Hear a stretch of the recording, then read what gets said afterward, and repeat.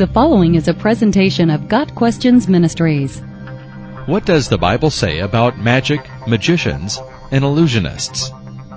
There is a difference between the magician spoke of in the Bible and the magicians and illusionists one sees today at parties and in stage show acts.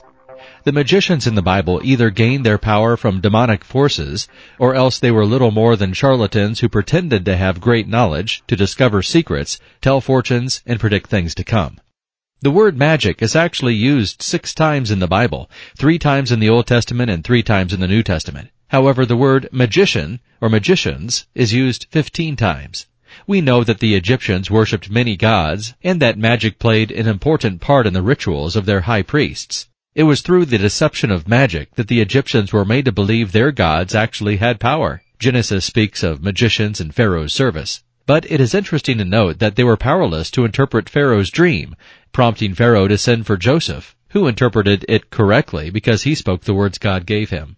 The book of Exodus speaks of magicians practicing what is called secret arts, chapter 8, verse 7, as they brought up frogs and thereby replicated God's plague on the land of Egypt. Magic in this case was used in an attempt to mock God by mimicking the miracles God performed through Moses. Magic and sorcery played a major role in the pantheistic religion of Egypt. Its ancient documents record the magicians' activities, one of the most prominent being the charming of serpents. These men were also self-styled wise men and sorcerers, the learned men of the day and the religious as well. 2 of these men, named Jannes and Jambres, are mentioned in 2 Timothy 3, verse 8. Any supernatural power they may have had came from Satan, 2 Corinthians 11, verses 13 through 15.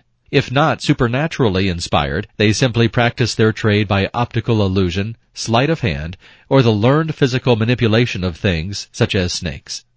Whatever the case, deceit was their aim, and they were sufficiently skilled to completely fool Pharaoh and his servants. In regard to the magicians and illusionists we see today, if they are nothing more than entertainers, there is probably nothing wrong with being entertained by them.